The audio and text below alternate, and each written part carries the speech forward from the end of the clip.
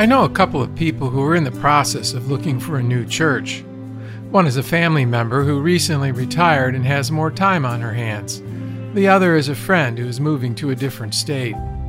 In both cases, I was reminded how much the search process feels like dating.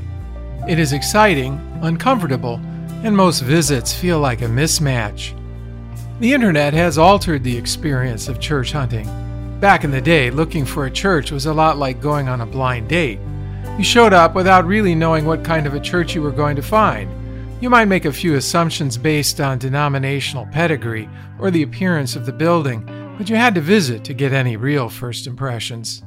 Today, most churches have an internet profile, and similar to internet dating, the initial point of appeal is almost always physical. When you visit the church's webpage, you are greeted by smiling faces meant to reassure you that the congregation is full of friendly, happy people that you will like. If you're not impressed, you can always swipe left and move on to another site. No need to go to the trouble of making an actual visit. But as we all know, first impressions can be deceiving. Sometimes the pictures you see on the church's webpage aren't even from the church, but are stock photos inserted by some anonymous web developer. If you dig a little deeper, you can usually find photos of the church's staff, a statement of what the church believes, a calendar of events, and an archive of recent sermons by the pastor. It's not enough information to tell you whether this is the church of your dreams, but sufficient for letting you know which ones you should probably ignore.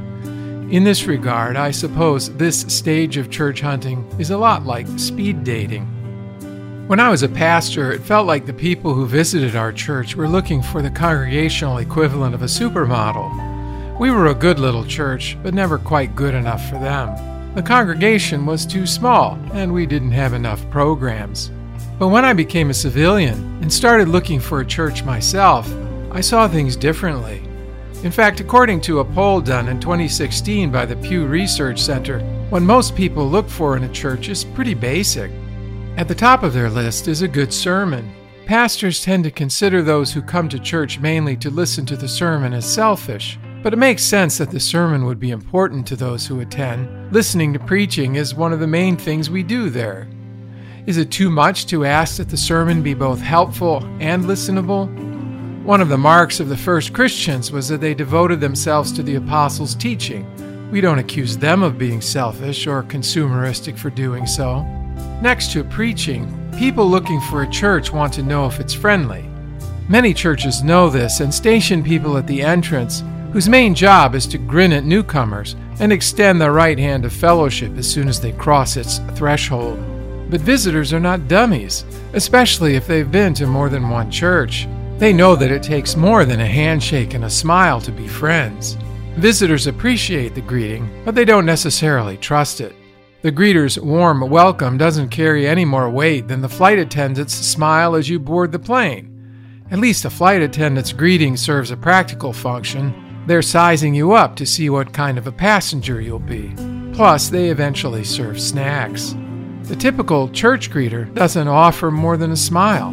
They barely focus their gaze on you before moving to the next person in line. But even if the church's greeters seem genuinely friendly, that doesn't mean friendships will be easy to find. A church whose members seem close to one another is often a congregation where opportunities to connect will be scarce. The more close-knit the community, the less interested it is in including newcomers. People who have friends are not usually looking to make new ones, and they may even have trouble finding time for the friends they already have.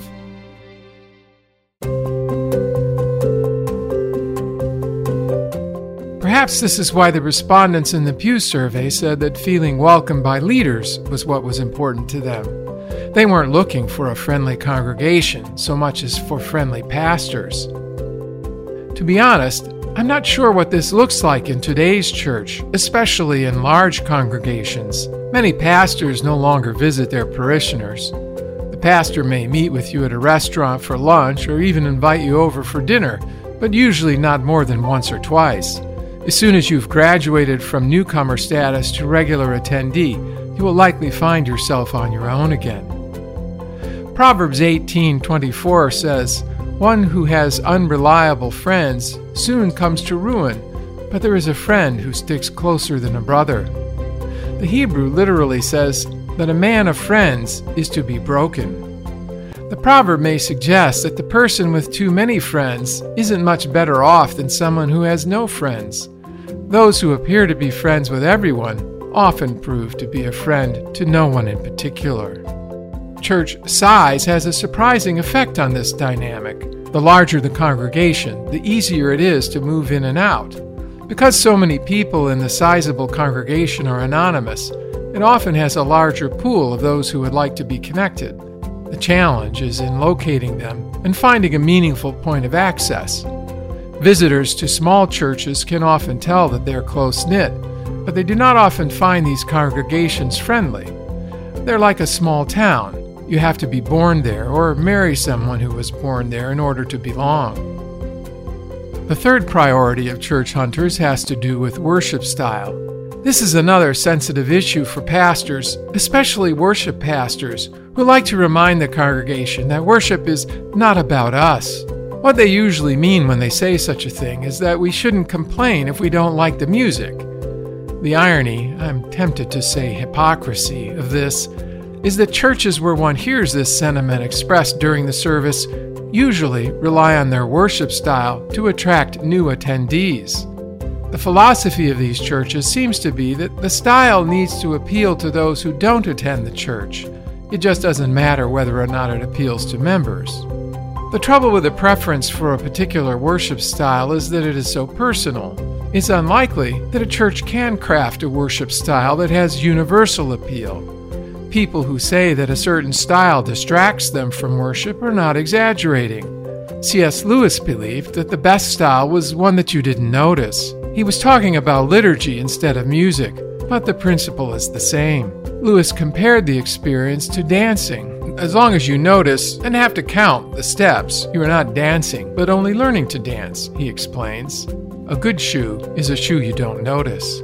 As long as our attention is distracted by the style of worship, we're not worshiping. According to Lewis, an even worse scenario is one where innovations in worship cause us to fix our attention on the one who leads worship. Try as one may to exclude it, the question, "What on earth is he up to now?" will intrude, Lewis observes. If he's correct in this, today's performance style, which focuses so much attention on the worship team or a worship leader, is more likely to be a distraction than an aid.